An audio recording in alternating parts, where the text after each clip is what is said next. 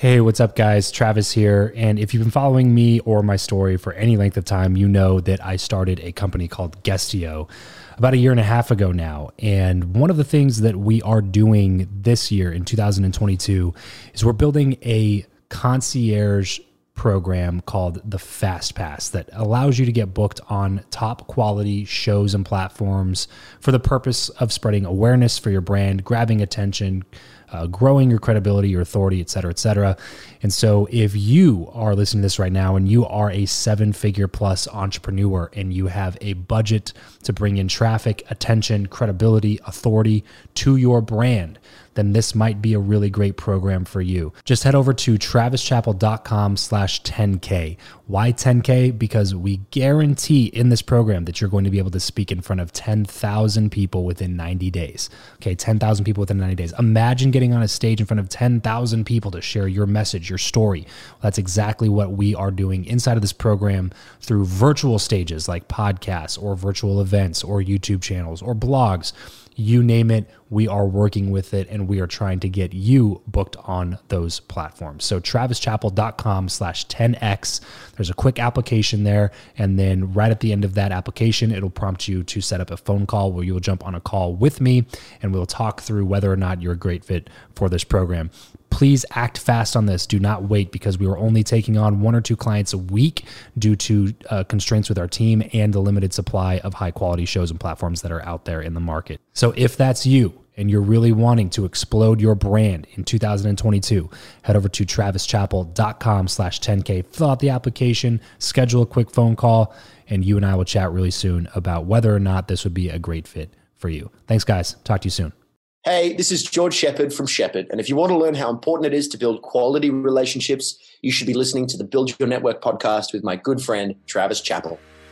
Welcome back to the show. I believe that who you know is more important than what you know. If you agree, then keep on listening for tips on how to cultivate meaningful connections the right way. If you disagree, then tune in anyway to let me prove you wrong with my journey. My name is Travis Chappell, and this is the Build Your Network podcast. What's up, everybody? Welcome back to another episode of the Build Your Network podcast. I am really excited to bring you today's guest. His name is George Sheppard. We actually met out in Brisbane when I was in Australia a couple months ago, speaking at We Are Podcast, and George just has an incredible story. He's the lead singer of a band called Sheppard. You might recognize a couple of their songs like Coming Home, or Geronimo is probably their most well-known song, that especially out here in the US. So they've done some incredible things. They've headlined with some incredible artists and toured all over the world. And we have some fantastic conversation about all of that. Plus, obviously, we throw in some networking towards the end, some relationship building. And it's all sprinkled throughout this conversation because it's such an important aspect in every industry, but especially in these highly competitive industries in the entertainment space, like music and acting and different things like that. So we talk a little bit about what they did as a band when they first heard a song of theirs playing on the radio, which I can only imagine is a really surreal and really cool experience. And then how it felt to play Rock in Rio in front of over 100,000 people right before Rihanna came on stage, the very last night of the event. And then why relationships are crucial in the music industry.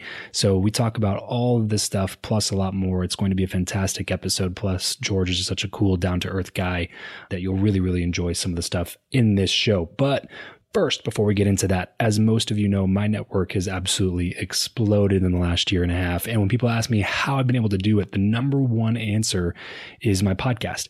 If I didn't start Build Your Network, there is zero chance I would know as many people as I do now. And it's the perfect credibility vehicle and value-adding excuse to connect with the people that you want to connect with the most. I highly recommend starting a show, but if you do it the right way. Last I heard, about 90% of podcasters never make it past episode 7, which is just ludicrous. So if you want to be on the right side of that statistic, do what I did. Hire a coach, someone that's been there, done that, and can walk you through the process, hold you accountable to actually launching and getting the show out to the world. And yes, that is something that I do now. In the last few months, I've helped a few people get their shows shows off the ground, and I'd love to do the same for you. If any of this resonates with you, then head over to buildyournetwork.co/coaching to apply. I only accept a couple people at a time because I don't want anyone lost in the process. And then I'll only be helping 10 people total before I shut the whole thing down. It's really valuable, but it's also super time intensive. So I can't do it forever. Be sure to apply over at buildyournetwork.co/coaching if you are interested. And now here is my chat with George Sheppard. George Sheppard, what is up, brother? Welcome to the show. Hey, man. How are you? I'm doing fantastic, man. I'm just recently recovered from the jet lag of being over in Australia with you like a couple weeks ago. I feel like Australian jet lag would probably be the worst out of all of jet lags because it's so far away. It was tough, bro. Like, I don't know. There's something, and you can talk about that too, but there's something about like when I go to Australia, it's not bad, like while I'm there. But when I come back home, it's just hits me like a brick wall. Well, think about it for me. I live in Australia. So whenever I go anywhere else, that hits me, that jet lag. And then when I come home again, I'm like, oh, yes, I'm home. Here we are. Yeah, that makes sense. So cool, bro. I appreciate you coming on. I know you've never done one of these before. Is that right? You're breaking my podcast cherry here, Travis. Oh yeah. Yeah. You're welcome. I'm glad it's you. Yes. It'll be meaningful, bro. It'll be meaningful.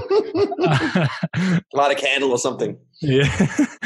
But yeah, so I was super stoked to get you on. We were talking a little bit out in Australia. So you and I met at We Are Podcast through our mutual friend Ronsley. And we were sitting at a table together. And then we were just kind of talking. And it's so funny, bro. Like when I asked you what you did and you were like, oh yeah, I'm a musician. And I was like, oh, okay, cool. That's interesting. So I was like, is that something that you do full time? And because like most of the musicians that you talk to are just like writing songs, you know what I mean? Like trying to make it. And then the more we started talking throughout the course of the night, after I asked you if you had any songs I might know, and then you said Geronimo, and I was like, oh wow, that's been on my workout playlist for like the last 2-3 years or whatever, however long it's been since it's been out. And it was just a really interesting conversation. And so I was happy that you decided to come on the show.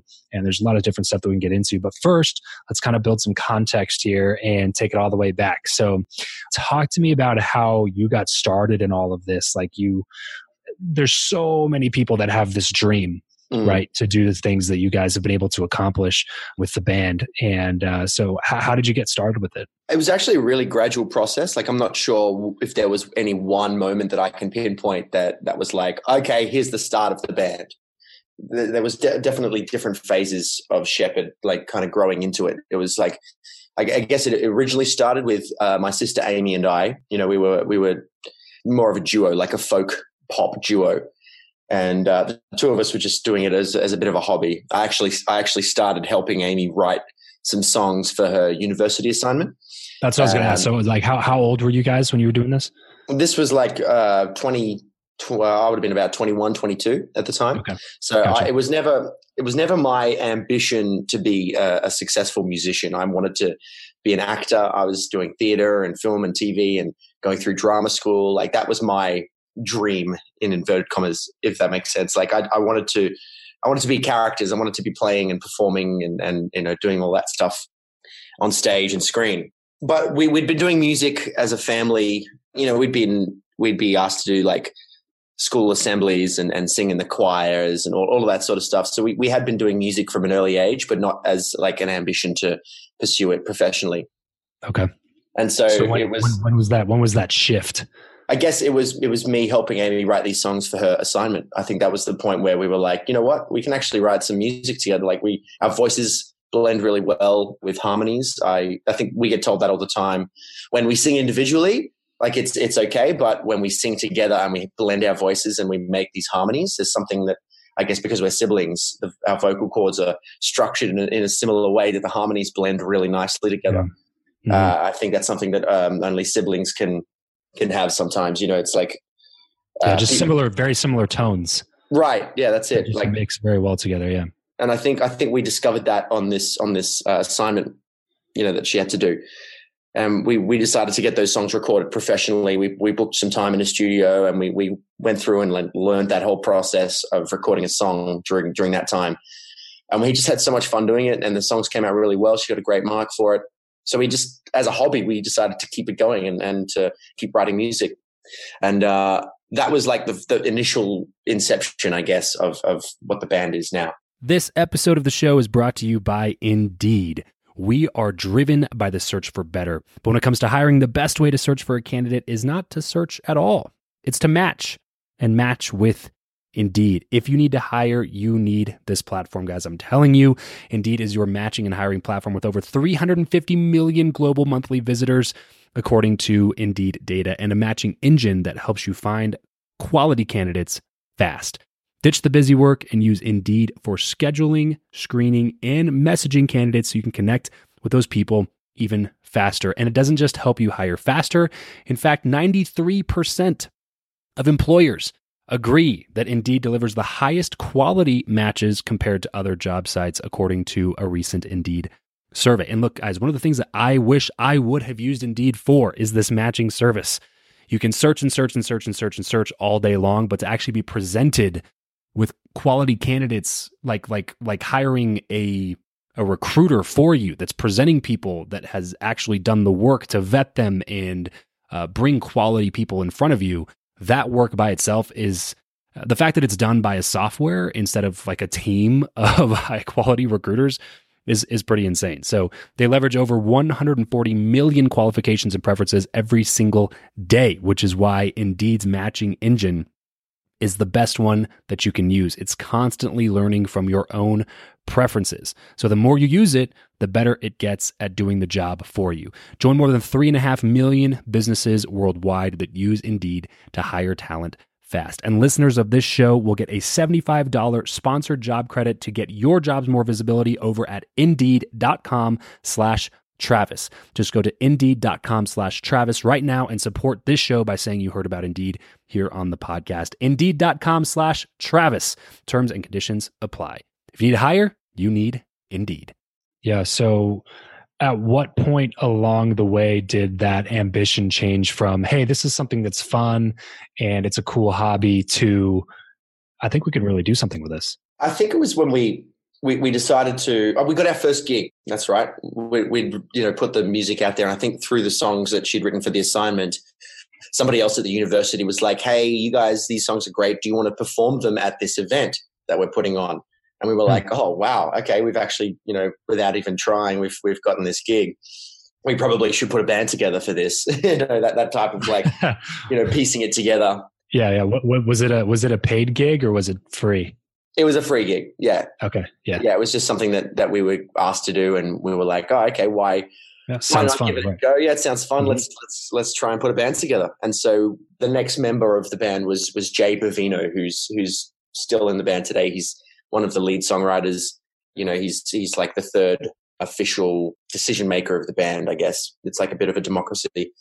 And he was the younger brother of one of my acting friends in Sydney when I was living in Sydney. So I knew that he was great with music and he could play the guitar and he could write songs. So I asked him to come up to Brisbane and play bass guitar for this band that we were putting together for this event. And he very graciously, this guy can play a million instruments, and the bass guitar is one of the easier ones. So it's like he was just doing us a favor to come up and, for 2 weeks he was going to rehearse and play this gig with us and then head back down to Sydney. Mm-hmm. But the 2 weeks that he was staying at our house, we just started writing songs, and 2 weeks turned into 2 years that he was living at our house in Brisbane. And was he doing something? We were like, hey. Was he like doing something at the time? Was he working, or like he just decided to come up and start practicing, and then he was like, you know what, I'm gonna chill here for 2 years, bro. Yeah, he was like, he never had a proper job. He was always in bands, and he was like a dedicated musician trying to make it as a guitarist and a songwriter. So he had time up his sleeve. Yeah. Cool. Yeah, so we're 2 years, he sat around making music with us, and we wrote the first album as Sheppard with him living in our house. So that was like, I guess, the point where we were, when Jason joined the band, I guess that was the point that we were like, okay, I feel like we've got a really solid team of songwriters here. Let's give this a real crack. Let's try and make this a full-time job. Yeah. So coming out of that, what was the next step? Because I feel like a lot of people get to this step, right? So I don't know this 100% to be true, but I see a lot of talented people, you know, just in like a hotel bar that are playing live music. And it's just like, wow, that is like, this guy is super talented. Like just tears up the guitar, has an amazing voice.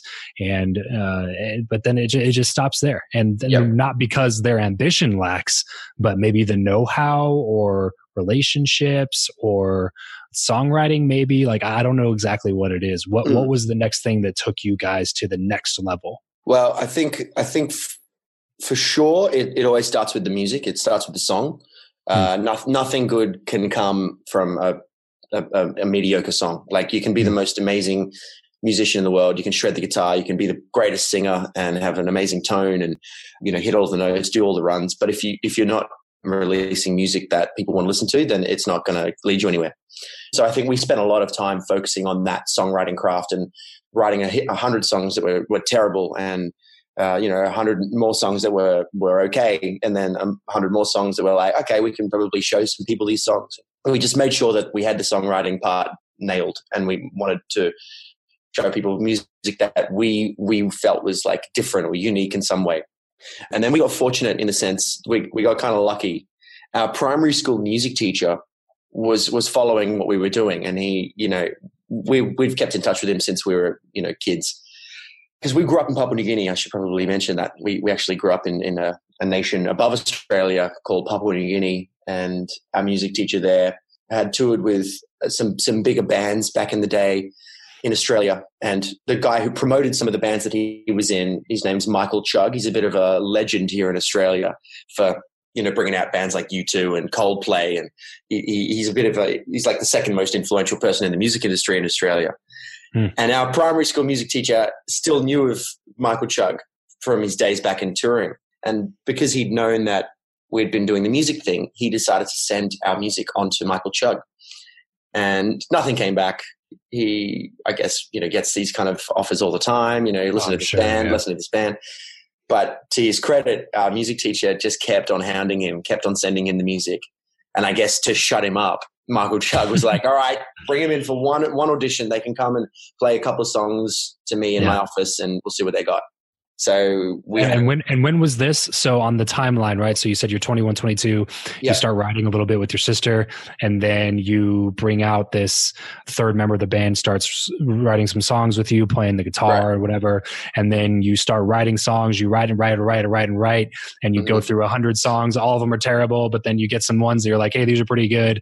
And so you start releasing these. Then your music teacher starts sending them out, but he gets a no first and starts like, so how much time has progressed? And like, how old are you? What time frame are we looking at when he actually gives you a chance to audition for him? Amy and I would have done the assignment thing back then, and then Jason would have joined in 2011, and then I guess we would have auditioned for Michael Chugg 2012. Okay. And then so we all flew down to Sydney, put on our Sunday best, you know, combed our hair nice, and walked into this office of this like music mega manager promoter. He was a pretty intimidating guy. He's 70 years old now. And he's really gruff. And, you know, every video that I'd seen of him on the internet, he's like the kind of promoter who gets up on the microphone and he starts yelling at people in the crowd and swearing. And it was just like the most nerve-wracking situation to walk into his office and just try and impress him. Right. It was just like the most, I guess, crippling feeling knowing that this guy is just sitting there judging you. And he brought us in, and then he invited his entire staff, which is like 30 to 40 people, into the big conference room, and they all sat down and listened to us play like 5 songs acoustically, which was it was definitely throwing us in the deep end. That's crazy. So at the time, how did you feel it went? Did you like leave there going like, hey, we nailed that? I felt like we did a good job, but then we didn't hear from him for weeks. He just went, all right, thanks for that. You know, great job. Nice songs. See you later. And then we left, and that was like, well, I guess that was that. And it's like, you know, back to the drawing board. Yeah. Coming from an acting perspective, you go for auditions all the time and don't hear anything. So you don't hear anything unless you get the role, pretty much. So that's kind of the mentality that I was harboring. That's what I was kind of going, okay, well, I guess we haven't heard anything for a couple of weeks. We didn't get the audition. We didn't get the role. And then I think it was about a month or two later, we had a show on in Brisbane, and we get an email from Michael Chugg saying, hey, I saw you've got a show. I'd love to come up and check it out. And so we're like, oh, wow, okay, yeah, come, we'll put your name on the list, bring whoever you want. And Michael came with another one of the managers from his office and somebody else, one of his advisors or somebody. She runs like the promotion side of his company. And the three of them sat in the back of the room and just watched our entire show. And then we saw him afterwards, and he said, all right, well, now that I know you can perform, we're in business. And that was the beginning of it. I mean, he took us on as a band. He was our manager. And I think that was the changing point. That was like the gear shift that we needed for our band. He was able to use his contacts worldwide to put us on all sorts of amazing festivals. And he started organizing shows for us in London and South Africa and USA. And I think that was like the real turning point for us as a band. That's the moment that sort of rubber hit the road. Yeah. Yeah. Through all of this, is acting still your dream, or do you just want to go full-fledged into music and stay there? I honestly, people ask me this all the time, and it always like surprises me every single time. I'm like, oh yeah, I used to be an actor. Like I guess I still really want to do it. Like that was my dream. That was like, I only started doing the music as a favor for Amy, I guess, in a weird way. But it's like led into this whole other life that I never even planned on or anticipated. Yeah. So I guess deep down, absolutely. I'd love it to filter back into or loop back into acting somehow, whether or not Spielberg hears Geronimo and wants to give me a call. But I guess, deep down, I do hope for that. Yeah, for sure. So, I mean, this is a pretty fantastic way to get some contacts in that industry, it seems like, to come in with a strong name in another form of entertainment that is arguably more difficult to like make it in than acting, so props to you for that. I think that'll serve you really well in the future when you do decide to make that jump back into acting. There's one thing in there that's stands out to me. Obviously, this is the Build Your Network podcast. So we talk a lot about networking, relationship building, and all that kind of stuff. And really, in the end, that's what ended up making it for you, right? Like you guys were talented. You were putting together good music. You had fans. You had people coming out to your shows. But the career didn't really explode and take off until a primary school teacher believed in you enough to just keep sending audio out to a big name producer who eventually, after a lot of prodding and samples, basically said, hey, you guys are good enough, let's sign on. And then boom, it turned your career around. How important are relationships, man? I feel like they're everything. Like you pretty much hit the nail on the head. You can be the greatest songwriter and musician of all time, but it's like you need other people. It's a team effort. There's not just one person here that is leading the pack, and everyone looks to them, and they make all the decisions, and they can click their fingers and magic stuff happens. It's a team effort. You need a whole host of managers and agents and promoters and marketing people and label people to get this thing off the ground, to help a band really establish themselves. And so, yeah, you really need to know the right people for the job, and you need to talk to as many people as you can to get the best people for the job. Yeah. So along this whole path, have you been actively trying to create new relationships with other people that you perceive to be like important to the journey? I guess I don't try and look at it from that sort of a mercenary point of view. I really love connecting with people socially and like as a natural, I'm a pretty friendly guy. Like I just like talking to people and making friends. So in that sense, I'm always on the lookout for cool and interesting people. I feel like it's most important to be a yes man in that type of situation. So for example, that podcast event that we met at, I had no business being there. I was like the elephant in the room. Like I was the only person that wasn't a podcaster, and I really had nothing that was leading me there. But I was like, you know what? I'm just going to say yes to it because, you know, I'm going to meet some cool people. There's going to be some sort of opportunity that comes out of it, I'm sure. Like, it's just great to connect with people, and anything that comes out of connecting with people, I'm all for it. Yeah. Yes. That's exactly how I was hoping you were going to answer that question, because I think a lot of people look at it the way that I phrased that question, and they look at it as what person can benefit me. And then they go try to build a relationship with that person. And it's super tactical. And when you're super tactical about relationships, you can't come off really genuine about it. And the people who win in the long run are the people who are just genuinely curious about people and like to connect with other human beings. And, exactly. And you brought up the example of me and you, and I'll kind of touch on that as well.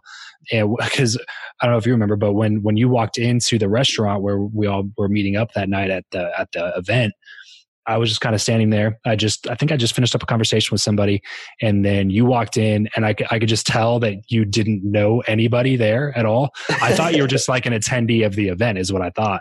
And you just walked in. You like just had this look of like bewilderment on your face, like, I don't know what I'm doing here. And then you just like sat down, and I was like, okay, cool. Well, I'll just go talk to this guy, you know, see what's up. And so my point is, like, if I had blinders on to the fact that, like, you know what, no, I only want to connect with the speakers that are at this event. I only want to connect with the VIPs that are at this event.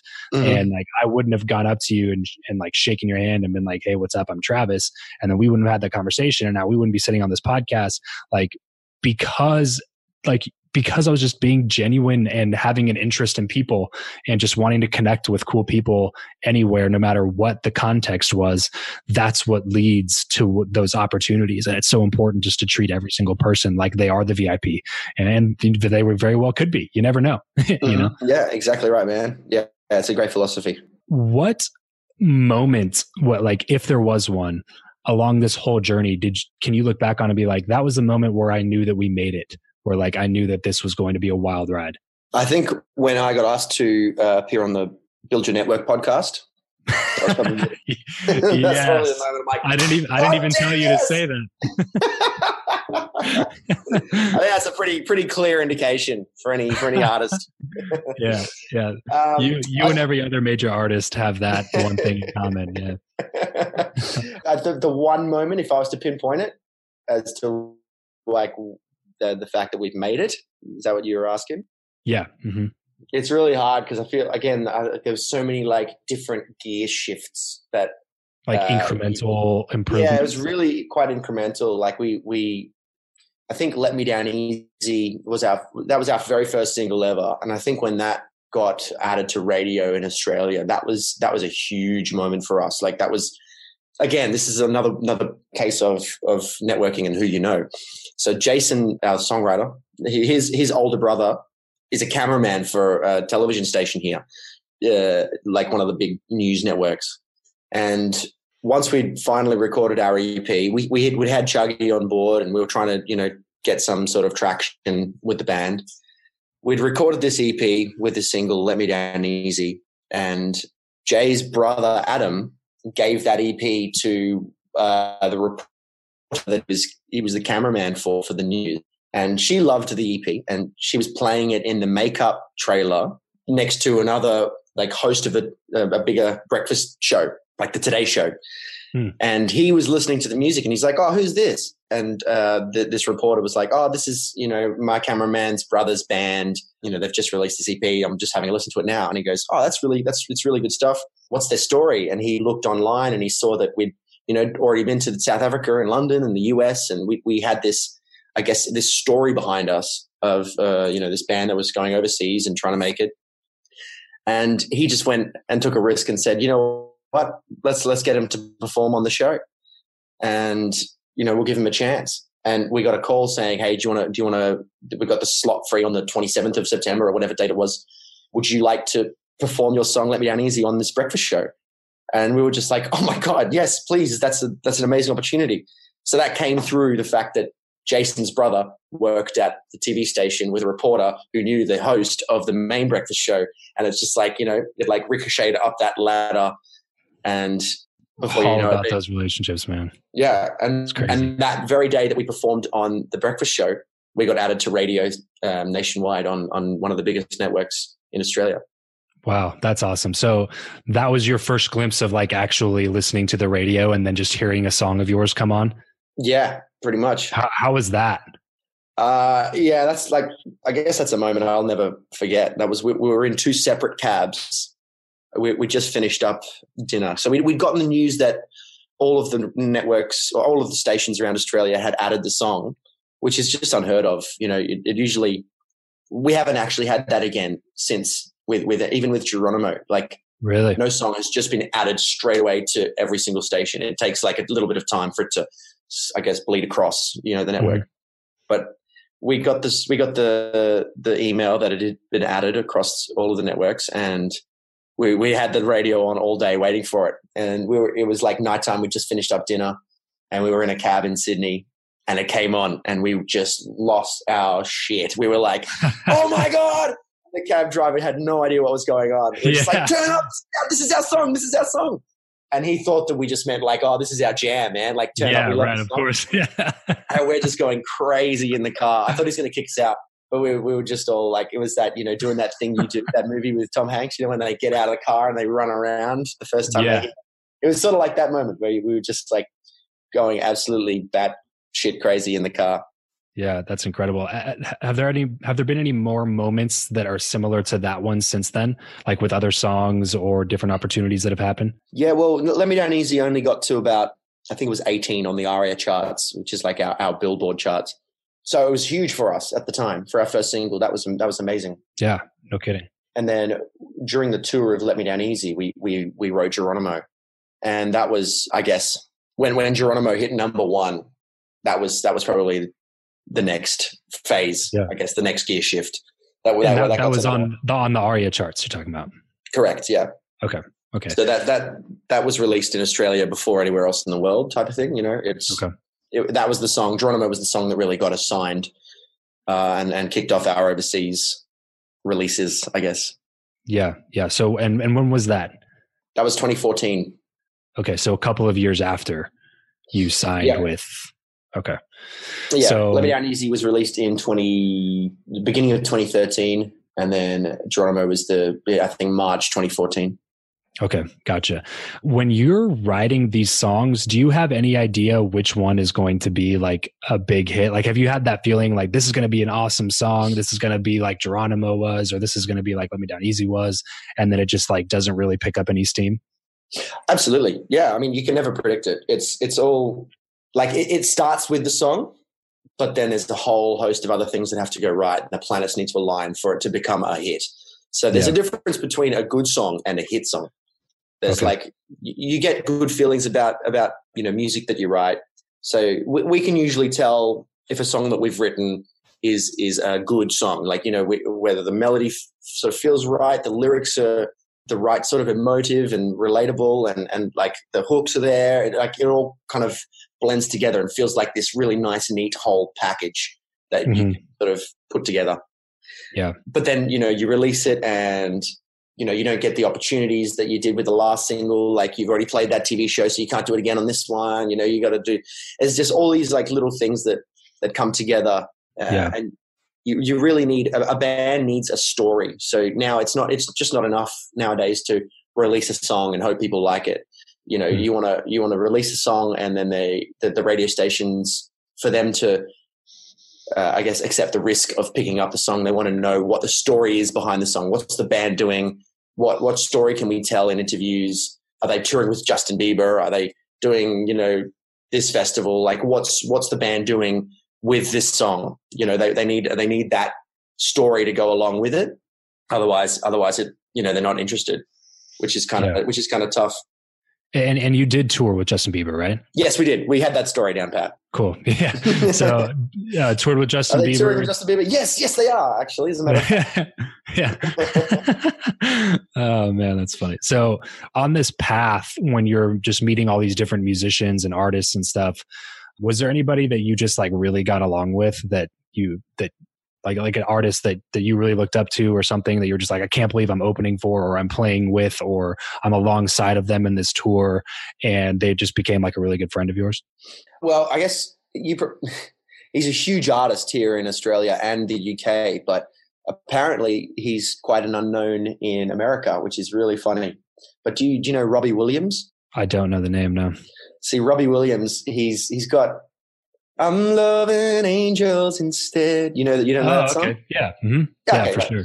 So he's massive. He's like Madonna level in Australia, UK, pretty much everywhere except the USA.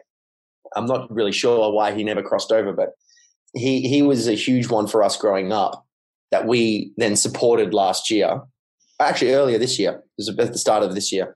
But he had us on as a support act for his shows in Australia, and it was the most unbelievable experience. He was so down to earth and so lovely.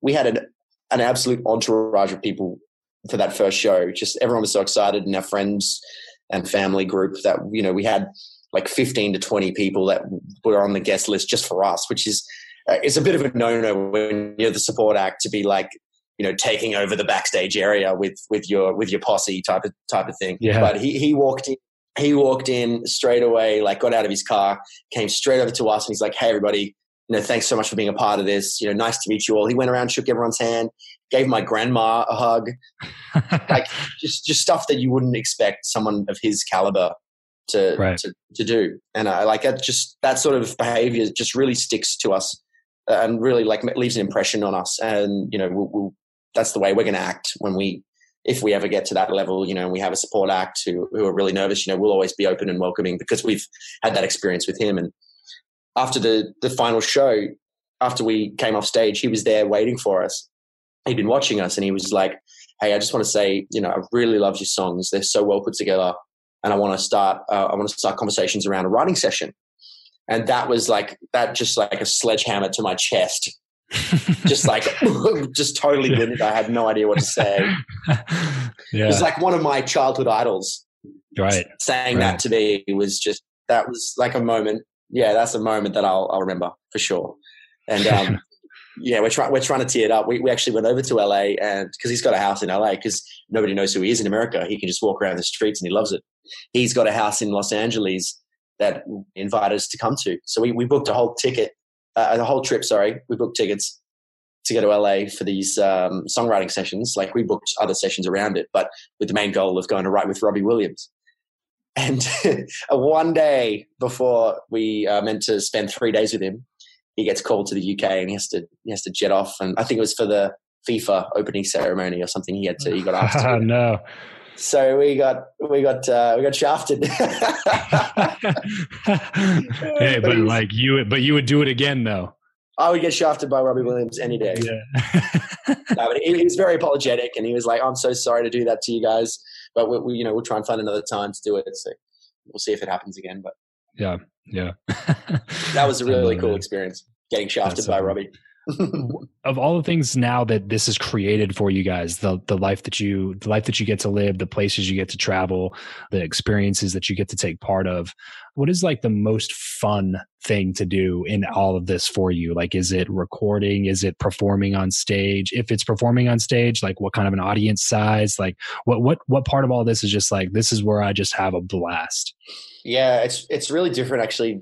The two worlds of performing and recording. It's again, coming back to the acting, I always sort of relate it to the acting. It's like performing on stage is like theater. You have to do it all perfectly in this 1 hour long, hour and a half, however long the set is, timeline in front of a live audience with that energy that you feel.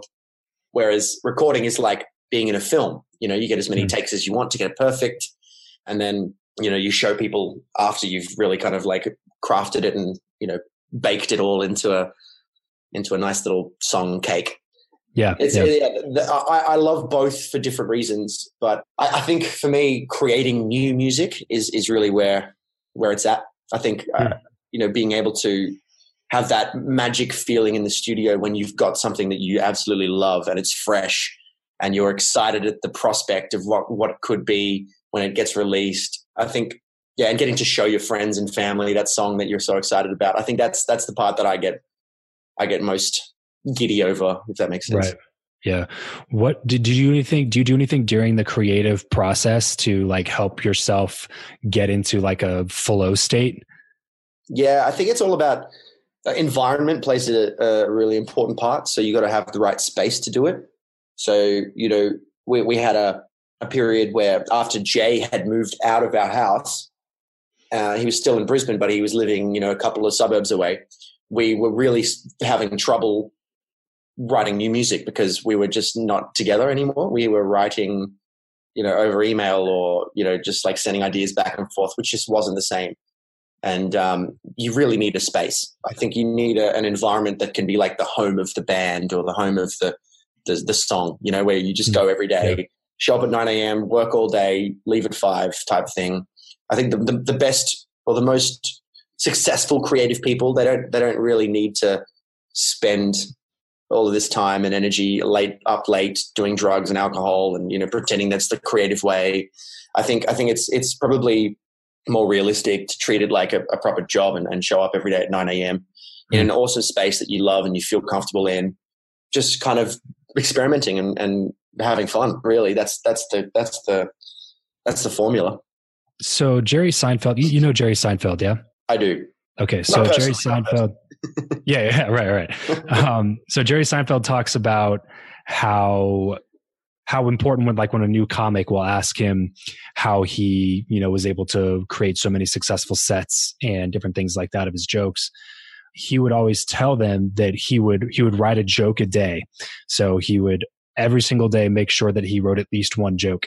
And then on his calendar, he would put an X for that day if he wrote a joke or not. And what happens after a while is you start having these long streaks of just these X's on your calendar. So psychologically, after 30, 31, 35, 42 days of seeing that X on your calendar, you don't want that streak to end. So you're going to make sure that you keep doing that. How important has consistency been to contributing to the quality of your music? Yeah, man, it's really important because you get into a groove, you like you said, you get these streaks going and you don't want them to end. And the more you do something, the better you get at it. And the less, like if you take a break, you sort of start to lose that. It's like going to the gym, you stop going to the gym, you start losing that muscle. Mm-hmm. It's the same with and then you got 3 weeks of soreness before you get used to it again. Yeah. Right. Yeah. So you want to stay fit in that sense. You want to make sure that you keep on doing it every day so that your ability doesn't wane. Yeah. So if you were to pinpoint the one thing that you think most artists are failing to do that prohibits them from seeing a larger amount of success than they currently see, what do you think that one thing would be? I think something that I've actually seen a lot just in the community that I'm in, because we know a lot of musicians and a lot of them are super talented. Like we talked about, like they could just absolutely carve up a stadium if they're on stage. Mm-hmm. But they don't take it as professionally as they could. They see music as sort of like a playground, and they've got license to just get completely, fucked up all the time. And, they spend all hours of the morning just, smoking weed and getting into that creative headspace. But then that doesn't allow them to like cross a boundary. Whereas if you just treat it as a bit of like a professional job, like you're going to work and you spend that time just kind of getting your mind focused and right and doing it every day and just kind of, like I said, showing up at 9, leaving at 5, treating it as like a full-on professional job, then you'll be surprised at how much better you can do and how much more seriously you take it and the decisions that you make surrounding that. Like it just, I guess it better educates you and gives you more of an opportunity to make the right decision. Yeah. And I think it helps you fail faster, right. Like what you were talking about. You put so much work in at the beginning of writing all these songs that you yourself said weren't even good enough to share with people. And then you, after creating so many of those, you finally have a couple where you're like, hey, this one's actually pretty decent. And then you finally have one where it's like, hey, other people think this is good. And it gets on the radio and helps you like get to the next step in your career. But then you don't stop there. You don't stop with the one single. You keep going and you keep writing, and you have some songs that stick and some songs that don't. And then you have another one that blows up all over, not just Australia, but the rest of the world. And I think that speaks to exactly what you're talking about, is those just consistent efforts over a long period of time are going to help you win out in the end. So I'm curious to know your answer to this question, George, because you're clearly a very talented guy, but you also work really hard at your craft, which when you combine those two, that's when you get the people who really do well with what they're doing, is the ones that are talented and they work really hard at it. So you're obviously a very competent artist and you're good at what you do, but you also have the right relationships. You know the right people to help propel your career and get it off the ground. So do you think that who you know or what you know is more important, and why? I mean, it's obviously what you know is super important and you got to be good at what you do. But I feel like who you know is probably a little bit more beneficial in terms of propelling your career, because I know people that haven't got any qualifications at all and have been given a job just because of who they are, and not like nepotism or anything like that. You know, it's not like, oh, I like this person, so I'm going to favor them. But people want to work with somebody that they like and that they get along with. You know, you can be the best at what you do, but a total jerk. No one's going to want to work with you. Whereas if you're like an awesome guy who doesn't quite know as much, but you know, he's willing to, keep an open mind and learn on the job, like that guy every time, you know, that's who they're going to choose. So I feel like if you're a more, I guess, social guy who likes to go out and connect with people and just, like we were talking about before, genuinely, you know, get to know people because of their curiosity as to, you know, what people are out there, then I feel like that's going to serve you better in a weird sense than actually knowing more about your craft. Yeah. I think that you guys are evidence of that fact, you know, and I think sometimes those of us who don't experience it on such a large scale like that, because in industries like acting or singing or some sort of like music or whatever it might be, I think those industries are just the exaggerated example of what we were just talking about, meaning like you could be really talented, your band could sound awesome, you could have your harmonies on point, your songwriting's good, everything about you is good, but you don't know the right people and you never get the right opportunities. So you're playing in cruise ships for the rest of your life, which, I mean, if you love doing it, then do your thing. But if you're really trying to move to the next level, then the key is going to be for you to improve on your relationships. So I think it's easy to pinpoint it in areas and careers like yours and say, you know what, I think who you know is the one that wins out here. And I think a lot of people downplay that for their job. But like you were just talking about, it is going to be the deciding factor most of the time. The relationships that you have are what's going to help you move on to the next level. And it's not going to be, like you said, from a point of like spitefulness, like I don't like you, so I'm going to give it to this person instead. It's just like I have a better relationship with them. I know that I vibe with them. I know that they're a nice person because I already know them. So I'm going to give them the opportunity before I give this random person that I don't know very well the opportunity, because that's a gamble. This isn't, right? Yeah, exactly. Yeah. I think by my own admission, you know, we're not the greatest musicians of all time. Like we're still like very much learning how to. I taught myself how to play piano, and I wasn't really playing professionally until we started. You know, 22, 23. So like I didn't grow up being some maestro. I didn't go to like the Conservatorium of Music or, you know, Berkeley School of Music, anything like that. Like my sister Emma, she learned how to play bass to be in the band. You know, we're not like the greatest musicians of all time, but, you know, we take our craft seriously, and, you know, we're nice people to be around. You know, we're very humble, polite people that we try and give everybody the time of day. And yeah, like I said, I'm just curious about connecting with people. And I feel like that has really sort of helped us more than our musicianship. Yeah. What has been, you've played just all over the world, so many different festivals, events, stadiums, different things like that. What was the biggest one that you played, and what was the most fun? Like, was there one that you can point back to and be like, man, the energy of that particular crowd at this particular event was just off the charts and I had a blast doing that? Man, I think they were both the same gig, but we were fortunate enough to be asked to do Rock in Rio in Brazil. So we flew to Rio de Janeiro, and we had this is at the height of Geronimo. I guess this was like the peak of everything that, like the culmination of everything that had come before it. It was like the final chapter. And we got the main stage on the final night, or I think it was the final night. right before Sam Smith and Rihanna. So Rihanna's closing the main stage. Sam Smith's before her, Sheppard are before him. Wow. So we had 100,000 plus people in front of us on this stage, and that like just it doesn't feel real. Like even remembering back to it, it's just like performing to infinity. It makes it's so hard to describe, but like the crowd just doesn't end. It just keeps on going until the horizon, and you're just like, how are we going to perform to all of these people? How is everybody like going to pick up this energy that we're trying to put out? Like we haven't got enough energy for this. But I guess that's why you have speakers and screens and lights and everything to help propel that and amplify that. Right. That show was just the most.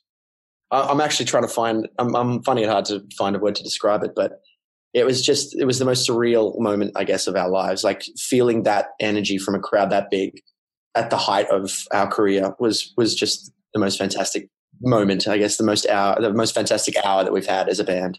Yeah, that's so cool. Backstage at shows like that, do you kind of get to mingle with some of the other artists, or are they prepping for their set but they're not really like engaged in conversation, or how does that work? Sometimes, I mean, it depends on the artist, I guess.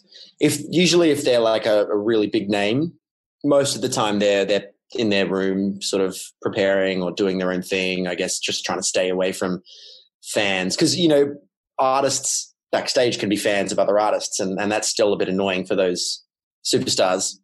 So they do try and separate themselves a little bit. Like we supported Elton John, and he had his own separate area that was just Elton John with the fancy, toilet and all this other, what you'd expect Elton John to be backstaging in. But then like festivals and stuff, there might be just like the one communal area, and people are, I guess, a bit more forced to hang out, and that's always really cool. Like V-Fest in England we did, like Jess Glynn was there, and what's his name? Do you know Jess Glynn at all? Yeah, I've heard of him. Yeah, she was really nice, and I can't think of his name now. Noah someone. Yeah, anyway, there are times when you can mingle and it's really cool, and other times when you Jason Derulo was there doing his workouts and push-ups and that type of thing. Oh, really? Like, I'm not going to go up to that guy. I fear we may not have that much in common. I don't know what you're talking about, man. I don't know what you're talking about. How has it been learning like the business side of what you do? And I know that you're an artist, right? Like you're a creative, you create. Has it been something that you've kind of embraced, or do you just go, you know what, this is my manager's job, you do all of that, I'm just going to focus on what I know how to do? At the beginning, it was definitely something we had no choice over. We had to try and figure that out as quickly as possible. We would just sort of hit the ground running. Well, we're in a band now that's making money. We don't really know what we're doing. Let's just try. And I had to do taxes and like visas and stuff for going to America and the UK. That was a nightmare process. Like I can't even begin to describe to you how frustrating that was. But, and that was all me. Like I had to try and figure all that out, like how all of that stuff worked. But yeah, I guess as managers and stuff came on, I was pretty quick to just sort of palm it off and be like, hey, look, I just want to focus on the creative side of things. I will do it if I have to, but it's just not where my passion lies. I hate numbers. I'm not a maths guy. I like melodies, and I just want to have friends and connect with people and make music and live the dream. So whether or not that's realistic, I'm going to try and avoid it as long as I can. It's worked so far, right? It's worked so far. Yeah. So what's next, man? What's next for Sheppard? So we're actually in the process we're in the pre-planning stages of album number 3. Cool. So we've just finished up on an Australian tour, and we head to Europe in December. So between then, we're starting to write music. We've got a song that we're really excited about, and that'll be like the first single next year in February sometime. But in the meantime, we're just writing, recording, and touring to Europe. I'm going to Japan with my girlfriend for Christmas and New Year's, which I'm very excited about. And then, it kicks off big time, start of next year. Awesome, bro. Awesome. Well, I'm looking forward to see that single coming out. We'll definitely be pushing it as much as we can over this way. Let's go ahead and wrap things up. Move on to the last segment, something really quick I like to call the random round. Just a few really quick random questions and some quick random answers. You ready? Yep. What profession other than your own do you think it would be fun to attempt? Acting. I figured that was coming. If you could sit on a park bench with someone, past or present, and talk to them for an hour, who would it be and why? Probably Chris Martin from Coldplay, because they've done everything that I guess we want to achieve as a band. They've done it, and I just feel like he's very down to earth, and he knows. I feel like he thinks a lot like I think, and I would just love to pick his brain for a little bit, just as to how the band dynamics work and how he sees the future of Coldplay going and how they keep on reinventing themselves and all that stuff. I think it'd be fun to sit down with him. How do you like to consume content? Books, audiobooks, blogs, podcasts, videos, anything like that? Yeah, I guess audio and movies. Like I'm a huge movie buff. What's a movie you've seen recently that you would recommend everybody go watch? I would definitely recommend a movie called, it's probably not for the faint-hearted, but it's called Hereditary. It's got Toni Collette in it. It's a psychological horror film, and it's pretty intense. But gotcha. I like that stuff. It's really, really well done. It's like a slow burner horror film it's just so well done. The acting's amazing. The story is really bizarre and weird in this great way. So that would be if I was to recommend one movie. Give us a glimpse of your morning routine. Okay, so I wake up, I roll over, I hit snooze. And that happens about 7 or 8 times. I'm not a morning person at all. Hey, I'm just like, I need to drag myself out of bed, crawl to the shower, and then just like, if I can just reach over and hit the coffee machine. It takes me what's that like? It's like, I compare it to, so my partner Kathleen and we have very different morning schedules. She's like an iOS 12. So she's like boots up in 10 seconds and she's like, boom, ready to go, exercise gear, off to yoga. I'm more like Windows 98. I need to like warm up. You boot me up. I'm going to take a little bit of time to just like dial up internet. Yeah. Making weird noises as you're getting that. Yeah. So that's the difference between me and Kathleen. What is your go-to pump up song?